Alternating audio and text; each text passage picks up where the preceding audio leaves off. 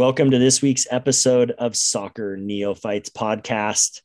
A West Ham, Manchester United thriller. Chelsea and Liverpool are going toe-to-toe. We're going to ask the question, what is Brighton's ceiling? And who should be more concerned, Wolves or Leeds? And we're going to round it all off with a Carabao Cup preview.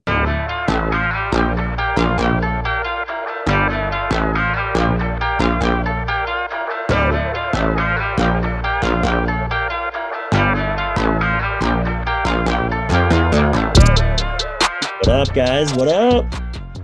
Hey, what's going on, fellas? Happy Monday.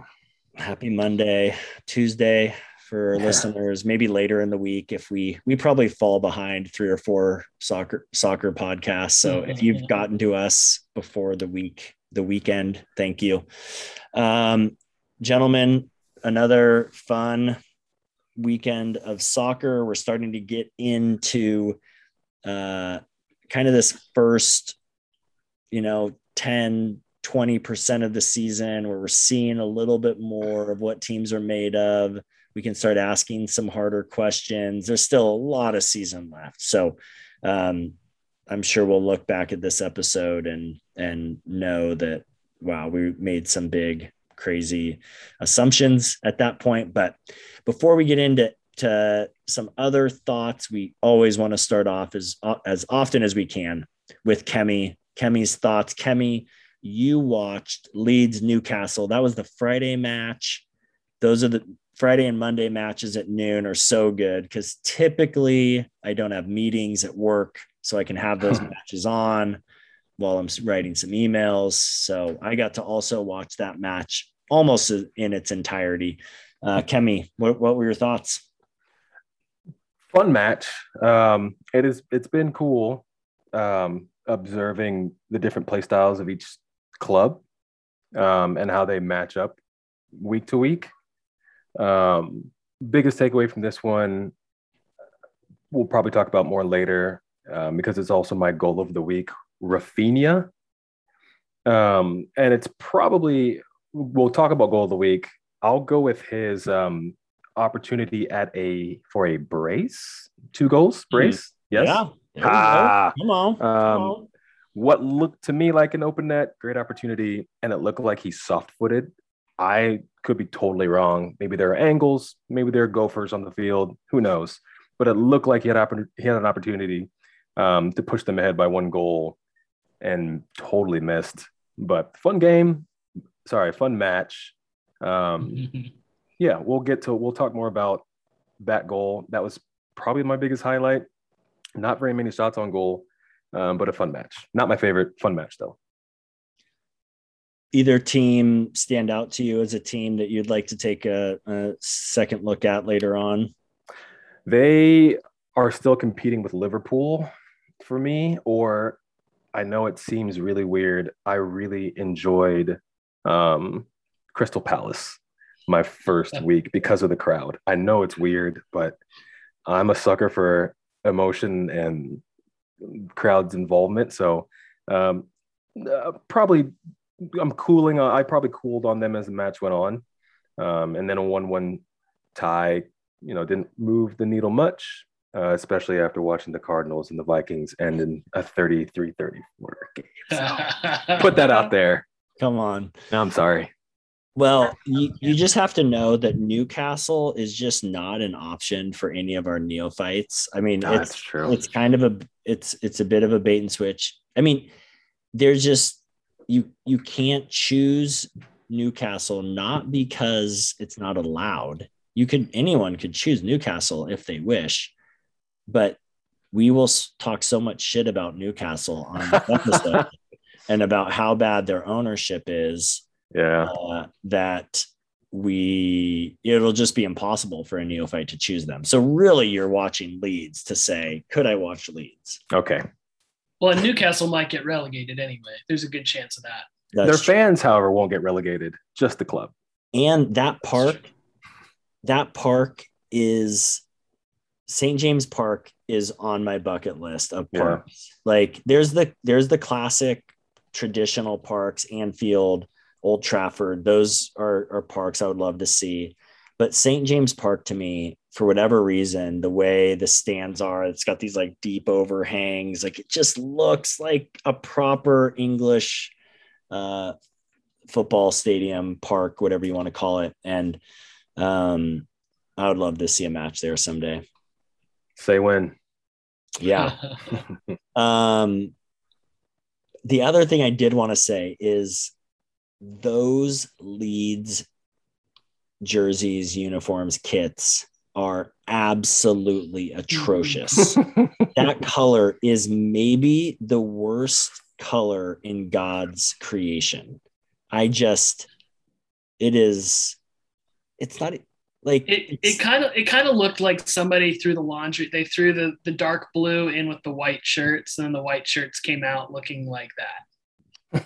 Yeah. It's kind of like, what color would you call it? It's kind of like a lavender, but it's kind of a lavender. It's like lighter than a lavender somehow. Daintier than a lavender. Lighter and daintier than a lavender. We've got our episode title. Yep. I just wrote it down.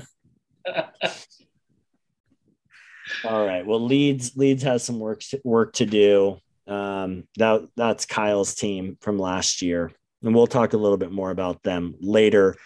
Also, let's jump.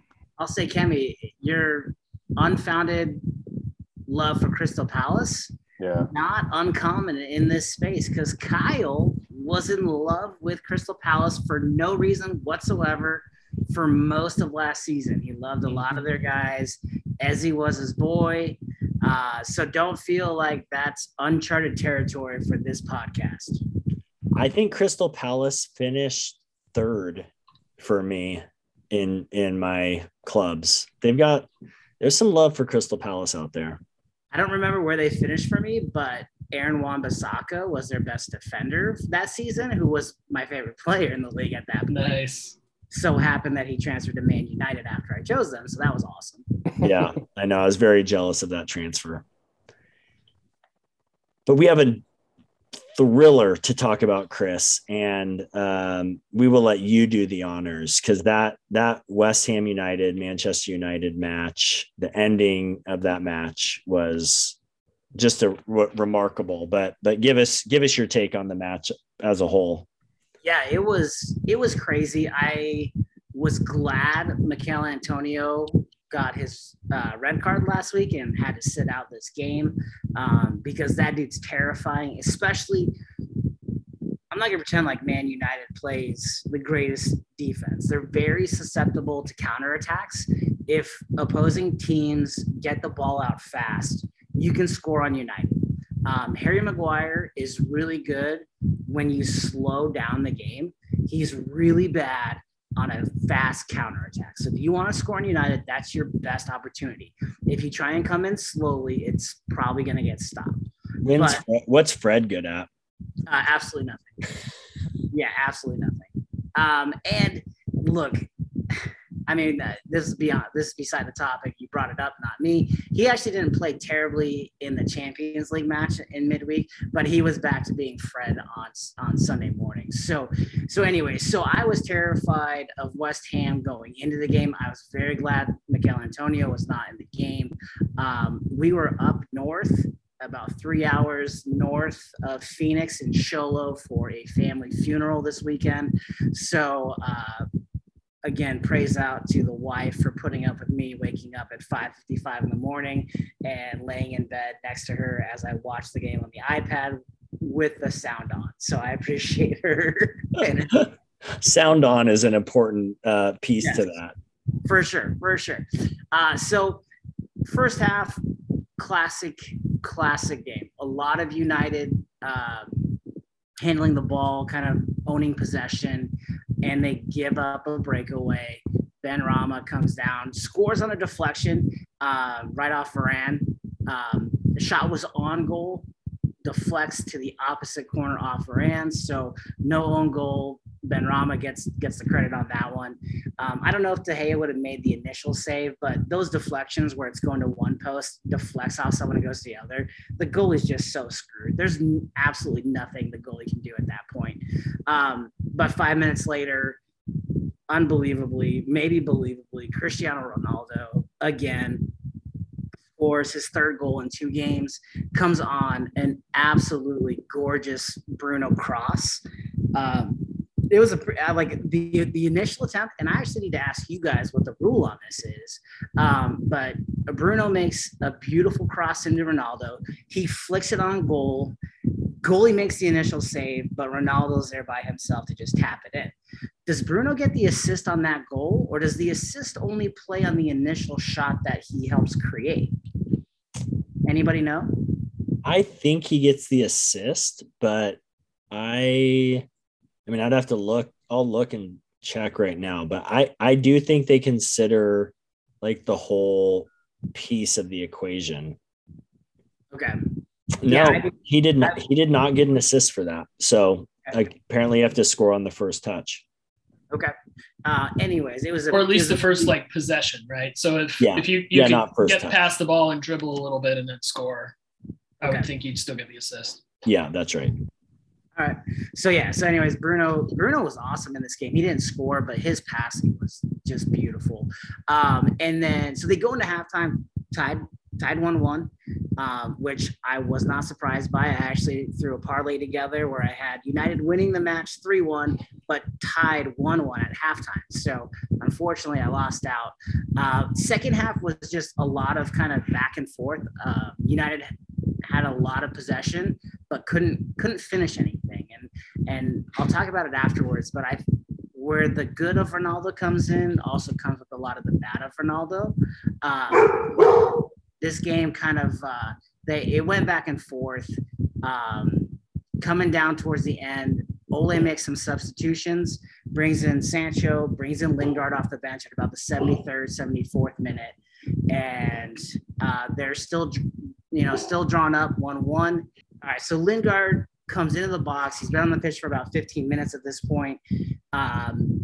Makes a beautiful move and just hits a scorcher in, nice bending top right corner. I love goals that go from one side to the other, but don't just go to the other corner. They hit the side netting. That means, I don't know why, like I love that goal maybe more than any other. Just the pinpoint accuracy that it takes to pull that goal off is just phenomenal to me. So side netting and top netting. Yeah. When you get that, when you're so close that you just fired into the top of the net, those are good goals. I also love if they can hit the top post and it just shoots right back down, but across the line. Amazing goals to me.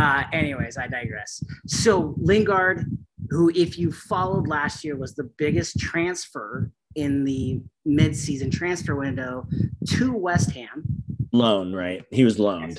Sorry. He was loaned out from Manchester United to West Ham in January, made the biggest difference in the entire league, was absolutely phenomenal for them. When he came on, he even got a pretty hefty round of applause, which was cool to see. So he buries this one against the team that essentially loved him. These fans took him in. He didn't celebrate typical Jesse style. I think even he kind of took it in stride of like, yes, this is a great moment, but I love my time here. I love playing for you guys. So it's a really cool moment. That's an interesting little side note, Kemi, is there's some interesting interplay between being on a former team, coming back to play against that team. If you've been on loan, how do you respond when you score a goal? Mm-hmm. So a lot of times guys will kiss the badge, and that's a sign of loving your club. But players will get so much stick if they kiss the badge of a new club that they've against their old club. Particularly, it will send fans ballistic. So vice versa, Jesse Lingard spent the last 6 months with West Ham. Most people thought that he was going to transfer them there permanently. So it's kind of a surprise he didn't, because he played so well for them last year. And so him not celebrating kind of over the top was a sign of respect to Manchester United, because especially they were at Manchester United or West Ham, because they were at West Ham. He was showing respect to them. For sure. Okay. And So a really cool moment for that to go down. He scores in the 89th minute. You basically assume that that's the ball game. Well, United gets the ball back, comes back down. Ronaldo's in the box and takes I wouldn't call it a dive, but the defender comes sliding in and kind of takes him out. Ronaldo's screaming for a penalty. Ref doesn't give it. Ball goes the other way. There's even a VAR check while they're kind of going the other way. VAR decides it's not a clear and obvious error. Ball comes the other way, gets into United's box. Shot on that Shaw is turning away from with his hand out while he's trying to move to his left. And I think naturally kind of just sticks his hand out to move with it. And the guy shoots it unnaturally. And as he's turning away from it, it hits him in the hand. It's 100% a penalty. I'm not arguing that in any way, shape, or form. It's 100% a penalty. Like, we've seen this over and over again. We saw it in another match this week with Souček, who, was trying to defend on a cross, gets his hand up like flailing, and ball hits his hand. It's a handle. There's nothing you can do about it. Vestergaard, right? I think that was. Yeah, I'm sorry, not Souček. The Vestergaard one's different. We'll talk about that in a second. The Vestergaard one really sucks because he was basically being dragged to the ground. But yes, yeah. So anyway, again, 9 times out of 10, these guys don't mean to do this, but anytime your hand gets away from your body and the ball hits it, it's a penalty. So ref doesn't call it. West Ham freaks out. Eventually, VAR gets involved. VAR calls the referee over to take a look. So VAR didn't decide it on their own. They wanted the referee to make the call. He comes back, decides penalty kick. So Aston Villa subs in Noble, who I guess is maybe their West Ham. Yeah, I'm sorry. I'm all over the place right now. So West Ham subs in Noble, who I'm guessing is like their premier penalty taker. He's kind of an older player, been at the club. I think he said like 15 years or something like that. Been there for forever. Fans are cheering as he subs in to take the penalty kick. So this guy has not been in the game at all. And any of you United fans out there, or if you remember how United's season ended last year, it ended in the FA Cup where they went to this wild shootout where it went to the 11th player, which are the goalies. David De Gea plays that game. He gives up 11 straight penalty kicks, and then he has to take one on his own, and he misses, and the game is over. So last year's United season ends in the FA Cup with De Gea not only not stopping a single penalty kick, he misses his own chance at redemption. Season over. Your lasting memory is him crying next to the cup. Well, here comes David De Gea in the game, who hasn't made a save on a penalty kick in God knows how long. West Ham brings in Noble, their best penalty taker, and unbelievably, in like the 95th minute, Noble strikes it, and De Gea makes a diving save with his right hand. Absolutely incredible to watch it live. Ball goes the other way, ends up out of bounds. Referee blows the whistle. Full time, game over. 2-1 United. Totally insane last like 10 minutes of the game, from Lingard's goal to Ronaldo's no call to the Shaw penalty to the De Gea save. I mean, it was a Man United wet dream basically. I mean, it was unbelievable. And one of the cool things I saw, and I haven't been able to see footage from anywhere else, is there was a picture posted by one of the football Twitter accounts. It was it was a back out. It was behind the United goal. It was De Gea getting ready. Noble's in mid-stride as he's approaching the ball.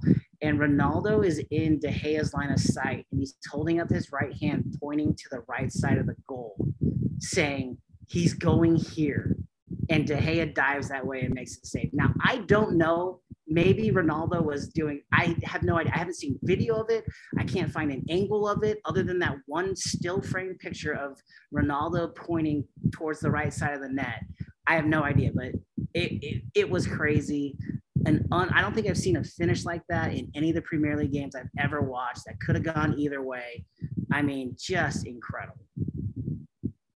Yeah, that's a remarkable ending. And I mean, there's a lot to talk about there. Some of those Ronaldo fouls were pretty The first one was questionable because there was two towards the end. The first one was kind of questionable. The second one seemed pretty clear. Like it was shocking that they didn't call a foul on that. Yeah, I mean, and we talked about it at length a few weeks ago when that Pogba potential penalty against Wolves happened, right? Like essentially that was the exact same play, but it was in the box and they didn't make the call with the defender sliding into him. I thought the funniest thing was the commentators and even post-game commentators were all on board with that being a penalty for Ronaldo that should have been given, and questioned the Shaw foul, which I'm not questioning. I think that 10 out of 10 times that's a penalty. If your arm's that far away from your body and it hits it, I guess they could argue like, where did it hit it? But it looked like it basically hit him in the elbow. And I think that that's a penalty every time. So I'm not going to argue the Shaw call. I thought it was right. One of my takeaways, like I was saying, the good with the bad with Ronaldo, like his goal scoring is ridiculous. I mean, to put in 3 goals in 2 games in your first, time back in the league is insane. What I'm seeing as a negative is they're trying to get him the ball. They're like force feeding him so many balls, and he's such a good finisher. You expect him to finish a lot, but there were numerous times where he had Mason Greenwood streaking down the opposite side alone, that if he passes that ball, they score probably every time because Greenwood's such a good finisher. But Ronaldo's putting the ball in net or trying to take a shot or trying to make a move to get a shot, which you accept, right? Like that's the good with the bad, but it's so often good, you deal with it. It's just kind of interesting because they're really feeding, like you can see Bruno constantly feeding him over and over again throughout the game. You're recanting that match is exactly where I want to be at the end of the season. I didn't watch that match, but that was intense. That's awesome. That was impressive, man. Thanks, You storyteller, you. That was good. Love it. Another interesting match this weekend was Chelsea-Tottenham. Tottenham started the year off 3 straight wins. They've now lost 2 in a row. I think this was a match, one of those matches early on that you're trying to discern which team's real, which team's not. Tottenham loses again. Good first half, 0-0. But Thomas Tuchel, what he's done with that Chelsea squad, the way he's managing, these are those things that if you don't pay attention to world soccer, you have no idea who some of these managers are when they come in. Like Bruno Lage for Wolves.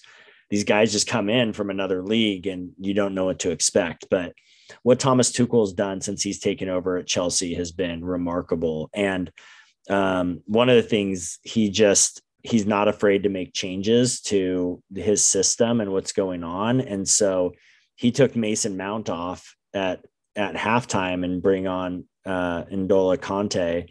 And it was a difference maker. And Chelsea goes on to score 3 goals in the second half and just blow out Tottenham. And I think really show, I think this is a match that really shows where both those clubs are at. Chelsea being at the top and Tottenham not being there. Yeah, I think you're right. I think him subbing Mason at half was I mean, it's not crazy to me, but like England fans, even who aren't Chelsea fans, like they wear their national crest just as much as they wear their team crest. Like to pull Mason Mount is a huge deal in England. Like he is their golden boy. He's their Christian Pulisic, right? Like, so to pull him is a huge deal. Now, I think he's probably the most overrated player I've ever seen in the Premier League. And I'm not saying he's not good, but for the love that he gets, the respect that he gets, when people talk about him, I don't see it at that high of a level. But again, I'm a moron who doesn't know that much. But I think I think it was pretty clear that Chelsea's the better team. Here's my question to you guys. Harry Kane has 0 goals in 4 appearances. I don't know if that's happened before in this stretch. I mean, Harry Kane is a phenomenal goal scorer. He kind of appears to be disinterested, kind of appears to be checked out. Are they going to regret not selling him in this transfer window that they just closed? To be fair, I feel like he generally looks disinterested and then just scores 30 goals in a season. He kind of looks like he can't be bothered, and then, he's at the top of the goal scoring charts. So we'll see. I mean, but I don't know that he's gone 4 games. I don't remember the last time he's gone that long without scoring, especially to open the season. Yeah, I think, Tim, did you see the picture? I don't know who posted it, but it was Mo Salah side by side with Harry Kane after Mo ripped his shirt off this week. And no, I didn't see that. So Mo Salah rips his shirt off after his goal this week, and he's just jacked. Yeah. And then someone posted a picture of shirtless Harry Kane. It's like kind of pudgy and kind of dad bodish in like a still in shape soccer kind of a way. I just thought it was hilarious. That's funny. Yeah, I thought they should have sold him all along. Like, if you've got a star who doesn't want to be there, and you're going to get that much money, like, sell him. Like, it doesn't make sense to me to keep him. It really felt like Daniel Levy was just being stubborn. He said he wasn't going to sell him. And to be fair, I had read some articles and some stories that they had promised Nuno that they wouldn't sell him. I don't know if that plays a role. It feels a bit more like Daniel Levy being stubborn, but yes, I think they should have sold him. You might as well, like, use that money somewhere else, get someone who clearly doesn't want to be there out of there, and start fresh. Yeah, it was interesting. We were texting earlier in a funny way about money in these clubs, and in the Big Six. And so I did a mini dive into payrolls, and we've kind of talked about it. Payrolls being reported for these clubs is kind of hit and miss. There's could be truth in it, there could be not. They don't have to report, the full details of these contracts that are being signed, but I think generally stuff leaks and you find out. What I was kind of surprised by is Tottenham of the Big Six is actually the lowest spender as far as just salary on their books for players. Now, that doesn't take into account transfer fees and all of that stuff, but they were significantly lower on the salary side than any of the other 6. Take United out of it because their payroll is just stupid. I fully admit that. It's absurd what their payroll is compared to everyone else. But, City, Liverpool are kind of the other 2 kind of big spenders at right around 140 million. Chelsea's at about 165. Tottenham's at about 75, which isn't significantly higher than what these mid-tier teams were at. We were joking about Wolves versus Liverpool because of Nate and Tim, but Wolves have a $45 million payroll according to the reports, and Liverpool at 140. There's a significant gap there. But from 45 to 75, I mean, it's still almost double. It's like 1.5, but it's not as significant as you think when you talk about these Big Six clubs. So I wonder, why not sell Harry Kane in that window when you were offered above 100 million? I know that it was above 100 million.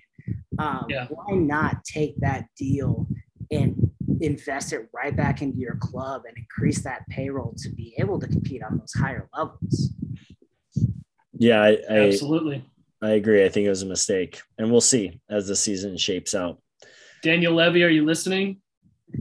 Actually, we don't care. Advice. We actually don't care. I actually would like to see Tottenham down towards the bottom middle. Just because of their kit choices this season? Ugh, horrible. You spiteful towards Nuno? I am a little bit. It's so weird. I can't figure it out. But the ex-girlfriend factor. It is. I don't want her back. Chelsea and Liverpool, we'll give Tim his 2-minute speed round a little bit later, but Chelsea and Liverpool sit atop the table. Is Manchester United, they have the same amount of points, just different on goal differential? Yeah, so they give up goals on like those other 2 teams. So Chelsea and Liverpool are top of the table with, I think, a plus 11 goal differential. Manchester United's third with a plus 9. But what's even more remarkable is that Chelsea and Liverpool have had the exact same results every week.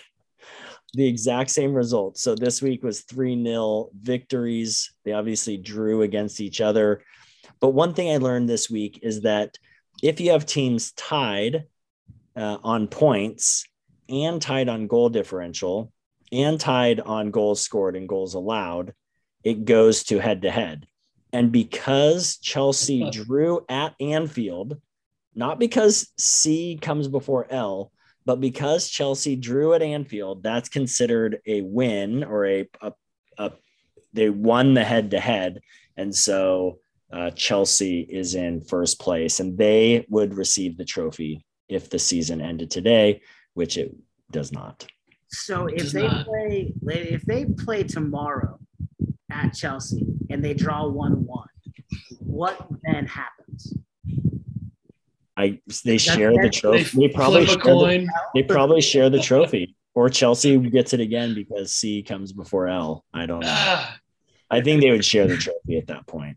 If they have all the exact same results, they would have to, I would imagine. Yeah. I'm sure like Jurgen Klopp would file some kind of trademark name change to "We are now a Liverpool." Like the opposite of the Ohio State University. We're just a Liverpool. A Liverpool Football Club. Well, I mean, with Everton down the street, they are just a Liverpool Football Club. That's true. And don't forget about Tranmere Rovers. Tranmere Rovers of EFL League 2, also a Liverpool team. My sincere apologies for forgetting about them. I will say, though, when we're talking about them being level, because obviously, like, one, it's still super early. So, like, storylines will diverge wildly going forward. Are you guys familiar with XG? Like that? It's sort of like sabermetrics a little bit. Yep. I for sure am, because it's the only good thing the only good thing for Wolves. For Wolves.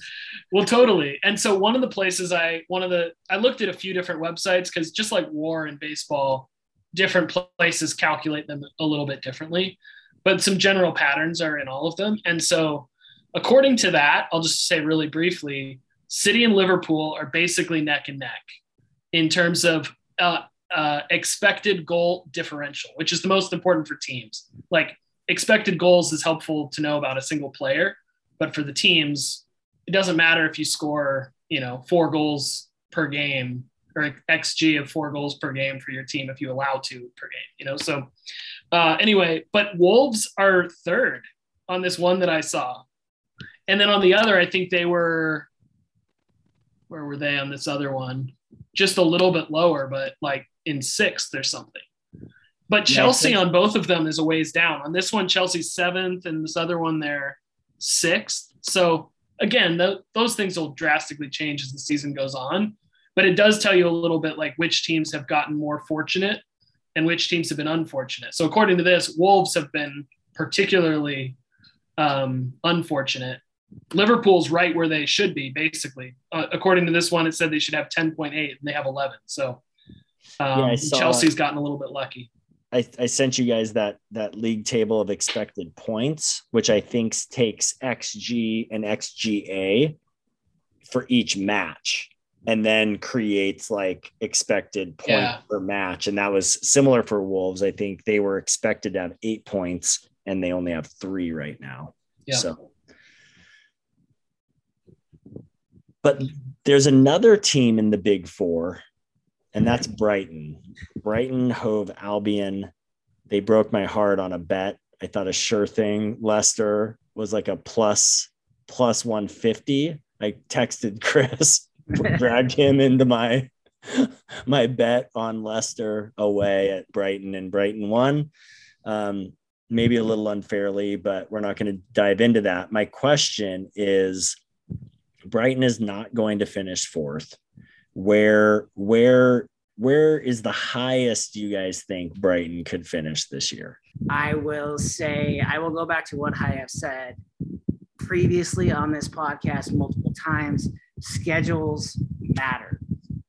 Brighton, great start. You beat Burnley, Watford, lost to Everton, beat Brentford by 1, and beat Leicester. Leicester's a legitimate win. I'll give you that one, other than Leicester actually hasn't looked that good to start the season. Schedules matter. We saw this with Southampton last year. They were in the top 3 last year going into like November, and they finished in the bottom 16. So while this is a cool, fun story, they are not finishing 4th.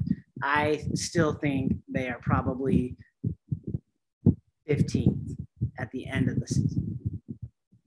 How dare you? I know. I picked them finishing 11th for no good reason. I think other than like, it seems like it's a sunnier part of England. They're the seagulls. They've got like a boardwalk. I just like the Brighton as a concept. So I picked them to finish 11th and feeling pretty good about that. I think that could be where they finish. Let's talk about another question I have for you guys, and I'm going to abstain from this answer, is Wolves and Leeds.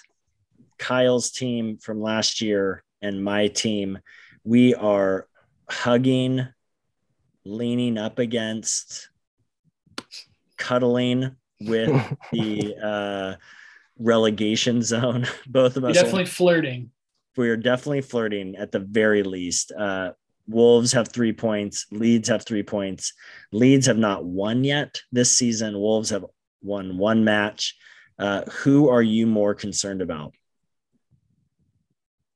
I mean, I guess if the question is, are you thinking concern in terms of relegation or just overall situation? Because I think overall situation. I think Leeds has fallen further than expected. Wolves, I don't know what if the prognosis was particularly good coming into the season, right? Like, kind of felt like it could be a little bit of a crapshoot how things go, but there wasn't a lot of reason to expect a surge. I don't think either club is actually at risk of relegation, really. I think they both got a lot of talent. They'll figure it out. I think Leeds will ultimately finish above Wolves on the table, but I don't think either are going to be relegated. Well, Tim, I hate to agree with you, but I'm going it's just so well reasoned. I mean, brilliant stuff there, Tim. Thank you. I'm certainly more concerned about Leeds, especially considering I had them in my top 7, potentially pushing for European Cup games. And here's why I keep going back to schedules matter. They do. Leeds drew with Everton. They got smoked by United in the opening weekend. They got smoked by Liverpool. But they drew against Burnley and Newcastle, who are by no means fire starters in this league. That's concerning to me. That's worrisome for me. Wolves have a built-in, I don't necessarily want to call it an excuse, but it's an excuse, right? It's a reason. A brand new coach bringing a brand new system with a handful of new players. Growing pains are bound to happen in those situations. You want better when they're your team. You expect better when they're your team. But none of those factors are in play for Leeds. And that's why I'm more concerned with how Leeds is playing. I think at the end of the day, neither of these clubs are going to be worried about relegation. But for sure, 100%, this is more concerning for Leeds fans, especially considering Bielsa's style of play usually falls apart at the end of the season. If they don't build themselves enough of an egg to survive the end of the year, if there is another collapse, then maybe I could be wrong, and maybe they could be fearing relegation.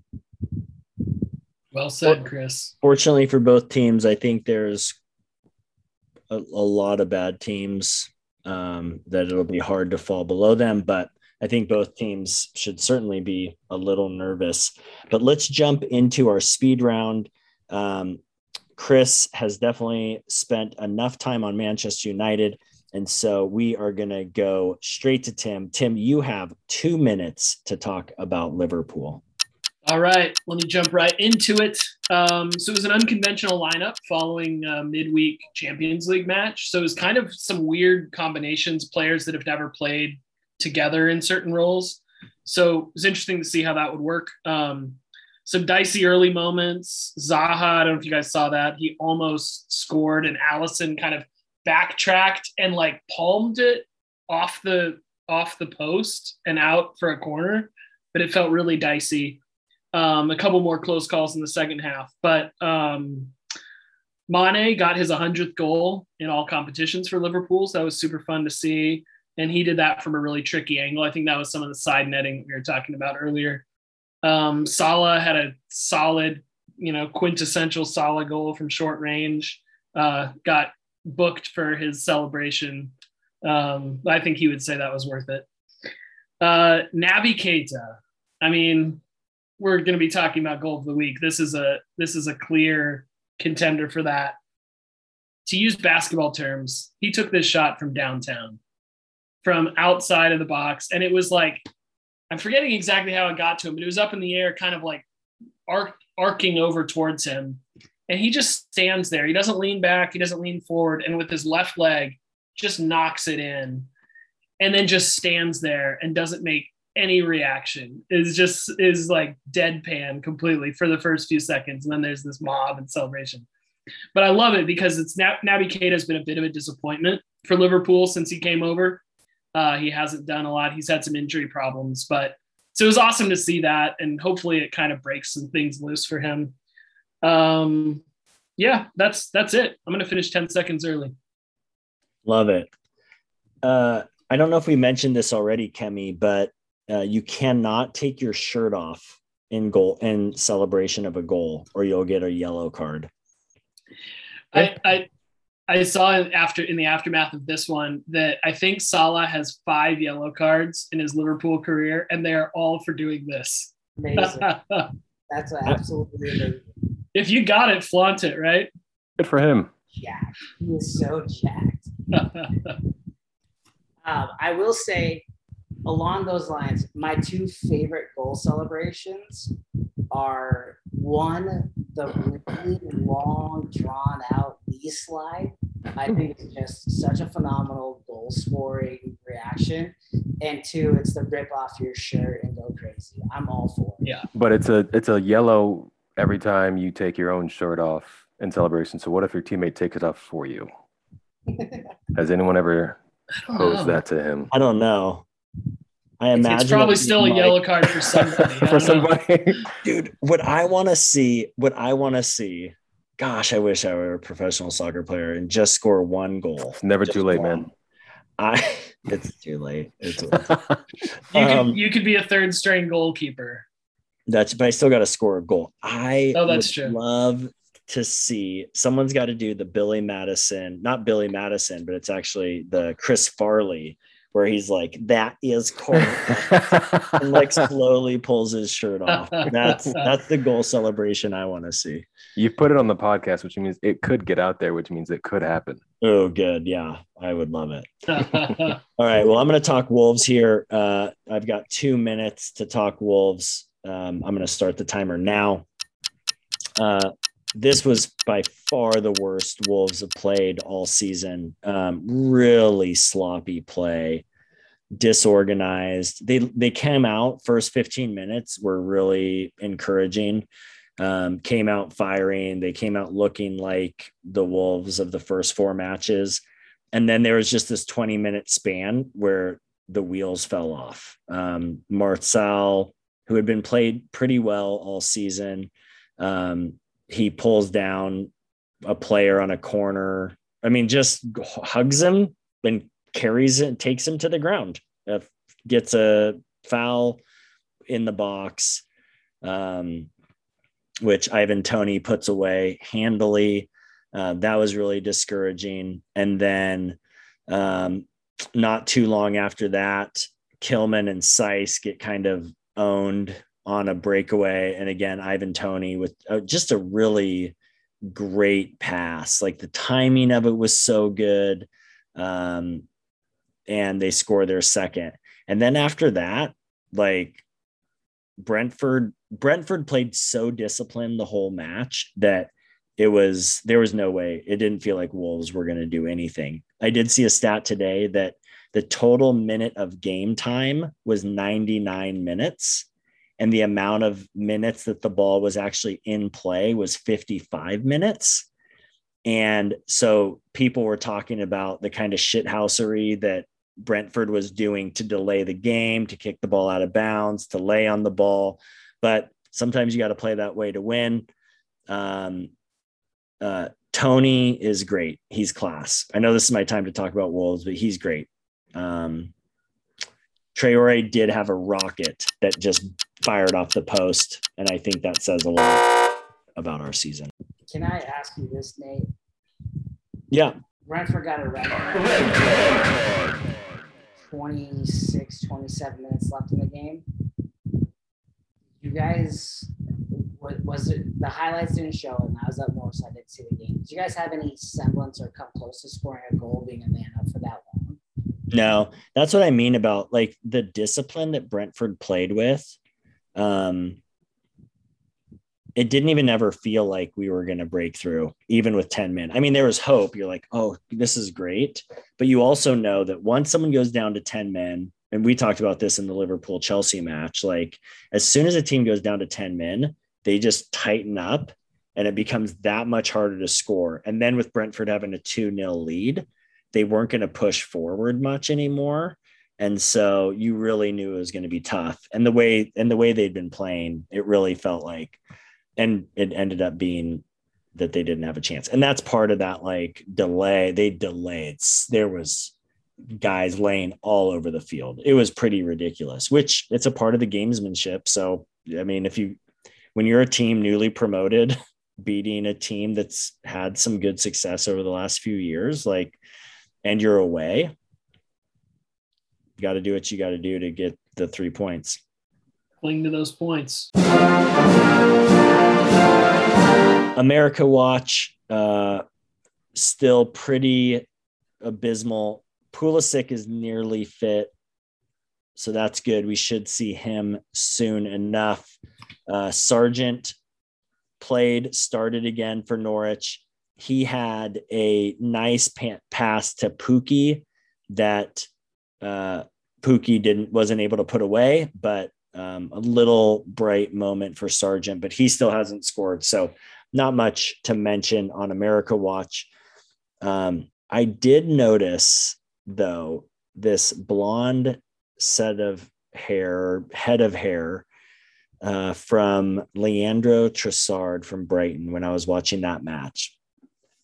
And it stands out quite a bit. But what stands out even more is the fact that this guy looks like he should be playing a serial killer in a new Netflix TV drama, because I don't know what it is about that guy, but he looks like a serial killer to me. Where's this show set? Where's it filmed? South coast of England, kind of Broadchurchy. Yep. South coast of England. He's probably he's still living at home. He plays just FIFA. That's the closest he gets to the soccer pitch. But yeah, I don't know. His hair was what drew me to him, but man, I don't know. You guys have seen pictures. I know you've seen pictures I sent. Am I far off? You're not far off. No. And may that be a lesson to you, kids. Starts with FIFA, but just escalates from there. Yeah, he's on my Kyle Walker all-star team. For anyone who's listened for a few years, you know that Kyle Walker is for no reason whatsoever, other than how you look and act on the pitch, I can't stand you. He's the captain of that team. And Richarlison's on that team, and Trossard is definitely on that team. I don't remember there was a game last year where something happened against United, and he threw a little tantrum. And I was like, oh my gosh, this guy absolutely is on the Kyle Walker All-Star team. So I'm glad you brought this up, because it allows me to just express my totally biased, without reason, without knowing anything about this man. I do not like him. I will apologize for that, but it is what it is. goal of the week. We've already talked about some of the prime goals. The Naby Keita goal was great. We didn't talk about Odegaard. Odegaard scored off a set piece for Arsenal. Great. It was very Leo Messi-esque. That left-footed, just it was so nice. It was beautiful. Jesse Lingard's goal was great. But I actually want to bring to our attention 2 goals that, to me, what is more impressive is how the teammates avoided the goal, the shot to allow the goal in. And both of them were in that Leeds Newcastle game, Kemi, that you watched. And you referred to that Rafinha goal earlier. But to me, what's more impressive is, and I don't even know who it was, but the way the guy avoids, like, spread eagle jumps over the ball, like his spatial awareness to know that the ball's on target, that the keeper's out of position, and that him touching it is actually going to ruin it. Like, all of what happens on that cross, I don't think it's a shot by Rafinha at all, is remarkable. It's the wherewithal. It's the same thing in like football when the quarterback is staring right at you. So you think ball's coming, but something in you says, no, there's a guy behind me. So you don't go for the catch, and it's a touchdown to your teammate behind you. Or in basketball, the same thing. That was impressive because I had to watch it. I watched it a couple of times to make sure, like, did I see him? Did he tap it?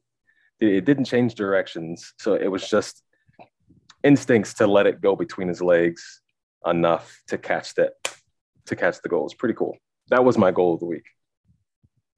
And when kicks like that are curving, right, with the spin, it's not a straight line there. So the geometry or trigonometry or whatever's going on in his head, or just at that point, maybe it's just instinct from that many hours of practice or whatever.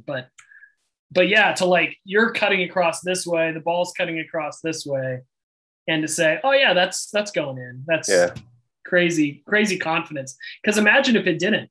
Right. Imagine if it goes left wide, and then he's just done this big elaborate jump to get out of the way. That's a lot of confidence to do that.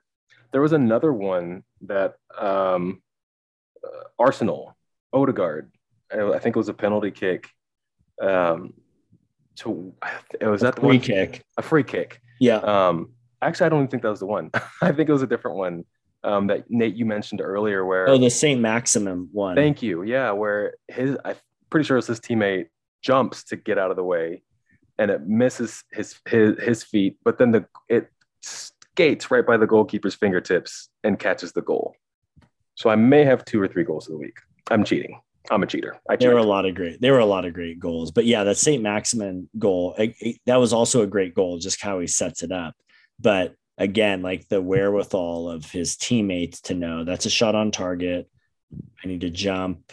I know he's shooting right now. There's just so much happening in those moments that is super impressive. It's also pretty cool last name he has, Saint Maximin with the hyphen. I'm having some surname envy right now. If you watch him, he's awesome. He's amazing. He is good. A rad, like, hippie headband usually, and the dreads going. Like, we got to start some kind of a push to get St. Maxim and Callum Wilson out of Newcastle. Those guys belong somewhere great. They need to get relegated, and then they can leave. Then they'll go somewhere else. There you go. Well, let's look at our lock it in review. I have somehow started the season 5-0. I wish sports betting was available 5 weeks ago, but I am 5-0. Tim, I took Chelsea over Tottenham. Tim is in second. He took Liverpool over Crystal Palace. He's at 4-1, which is equally impressive.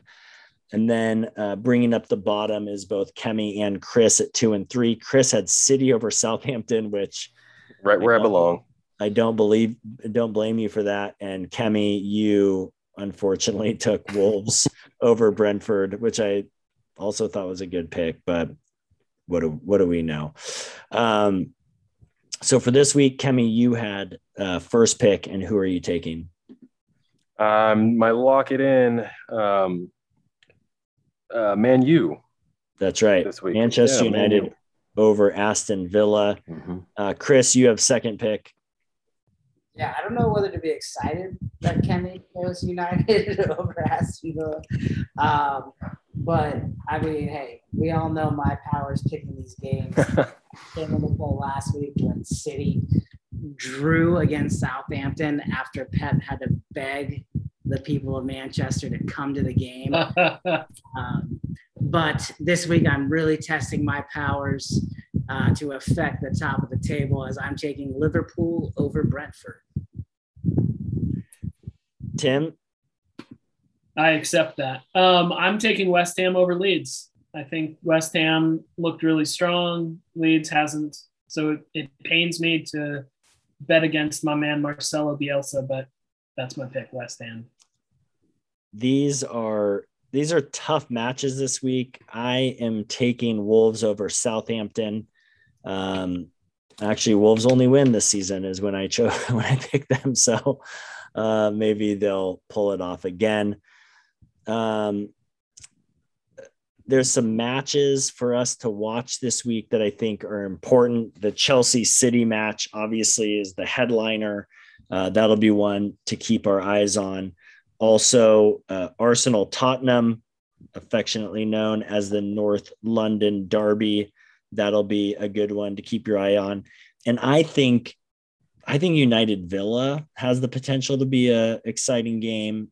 And I think Brentford Liverpool we'll at least get a better idea of what Brentford has going up against a club like Liverpool. Is that at Brentford? I think it is. I'm not sure off the top of my head. Well, we're looking that up, Kemi. Which team? Yeah, it's at Brentford. At Brentford, yeah.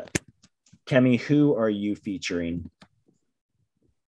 I've got Everton at Norwich this week. Okay.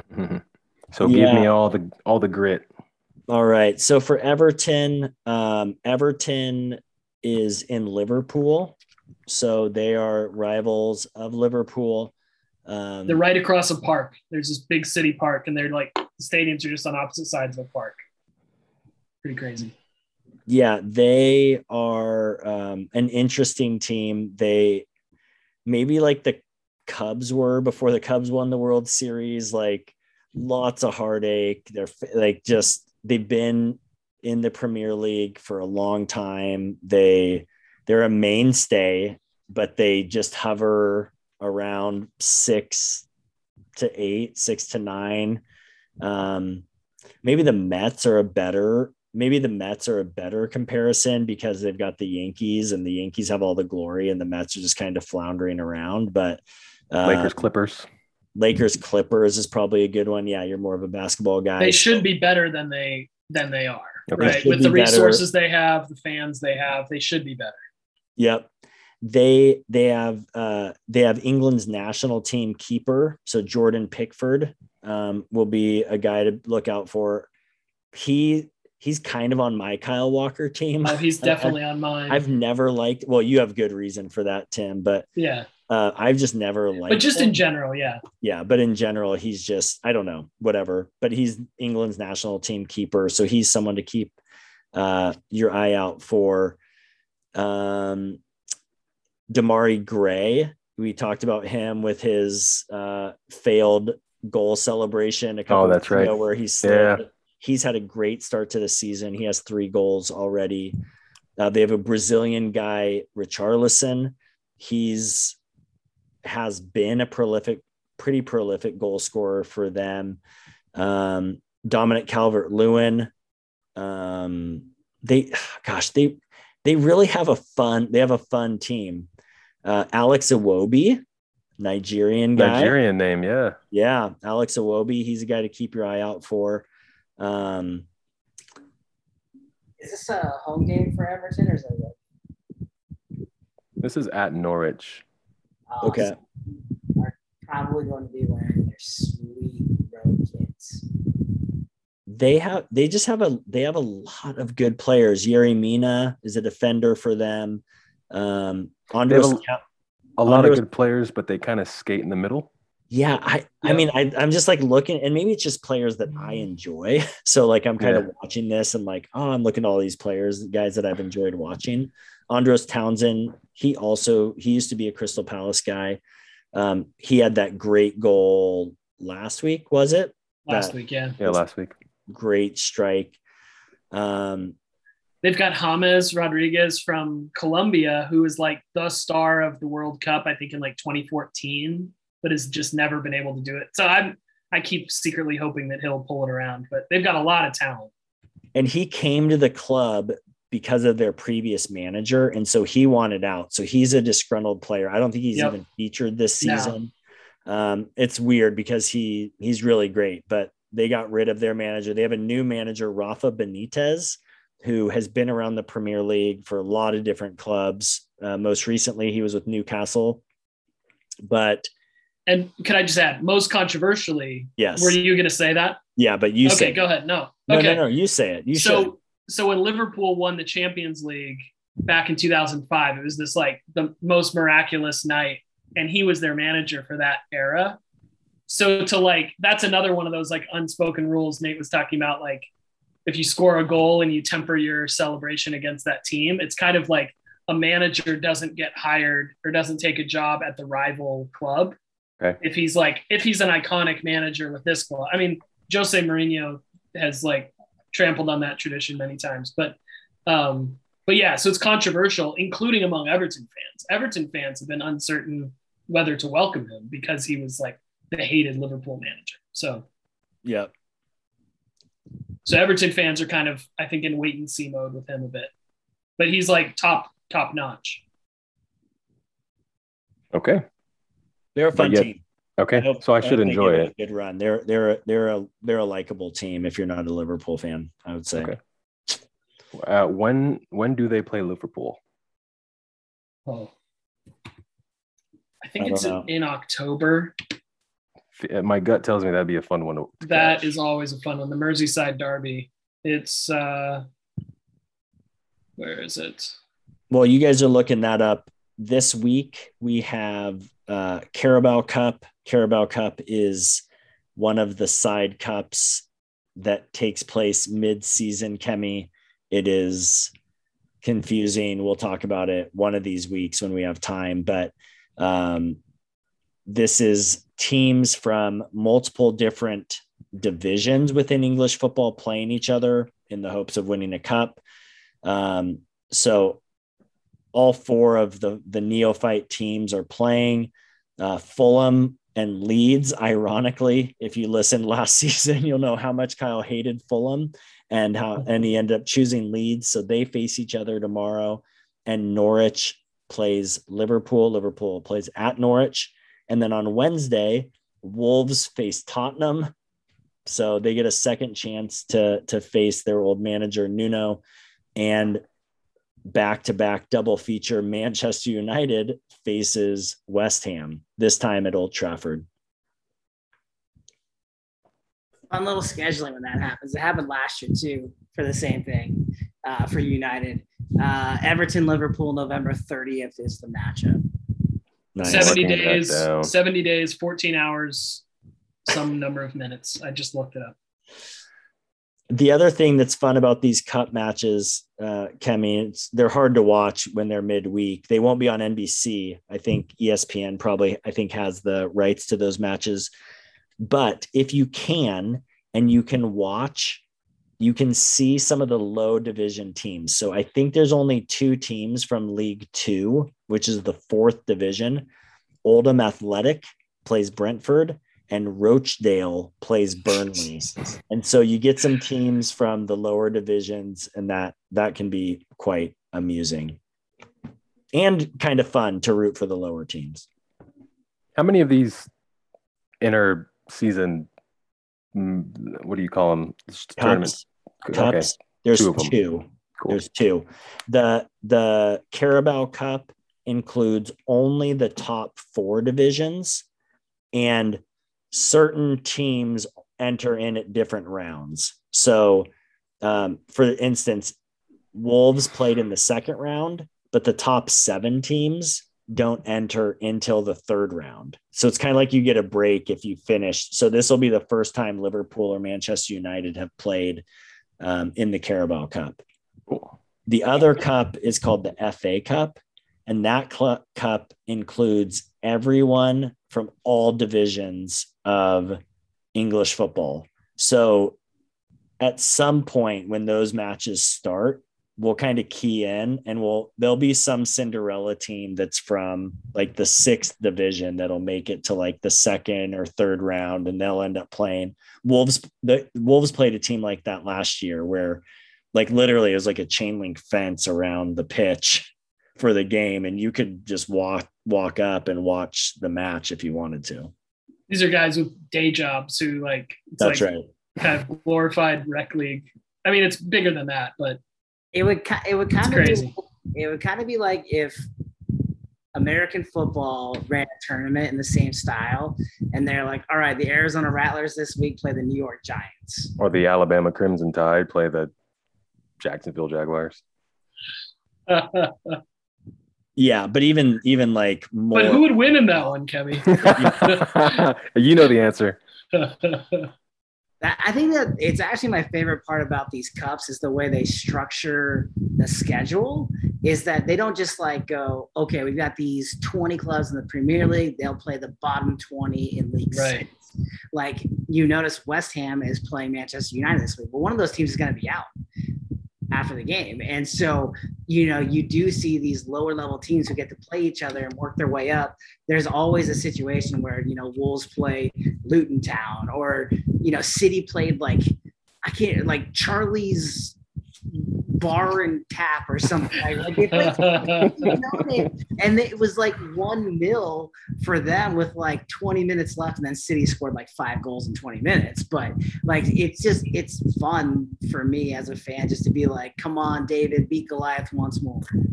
And it makes for interesting strategy for these clubs, because they have to decide how they want to manage their roster for the season. So for particularly the ones that are in Champions League and Europa, they had matches midweek last week. So teams like Manchester United and West Ham, they both had midweek matches last week. Now they have midweek matches this week, and they're facing a tough opponent. So they have to decide, like, you know what, we're going to sit Ronaldo and let Cavani play this week. And they'll make some decisions like that. They'll still put him on their team in case they want to bring him in towards the end of the match. But typically they'll try and rest some of their maybe older or better players or in these earlier rounds. And what we learned last year is that no club has ever pulled off the quadruple, which is the Carabao Cup, the FA Cup, the Champions League, and winning the Premier League. No club has ever done it in the same season. Yep. But everyone thought City could pull it off last year. They kind of had a small letdown at the end of the season where they only ended up winning the Premier League and losing every other cup. Yep. All right, gentlemen, that's enough. That was a fun one, guys. That was a good one. Thanks to everyone who stuck with us. That's right. Thank you, guys. I appreciate it. Good work, Cammy. Glazers out, boys.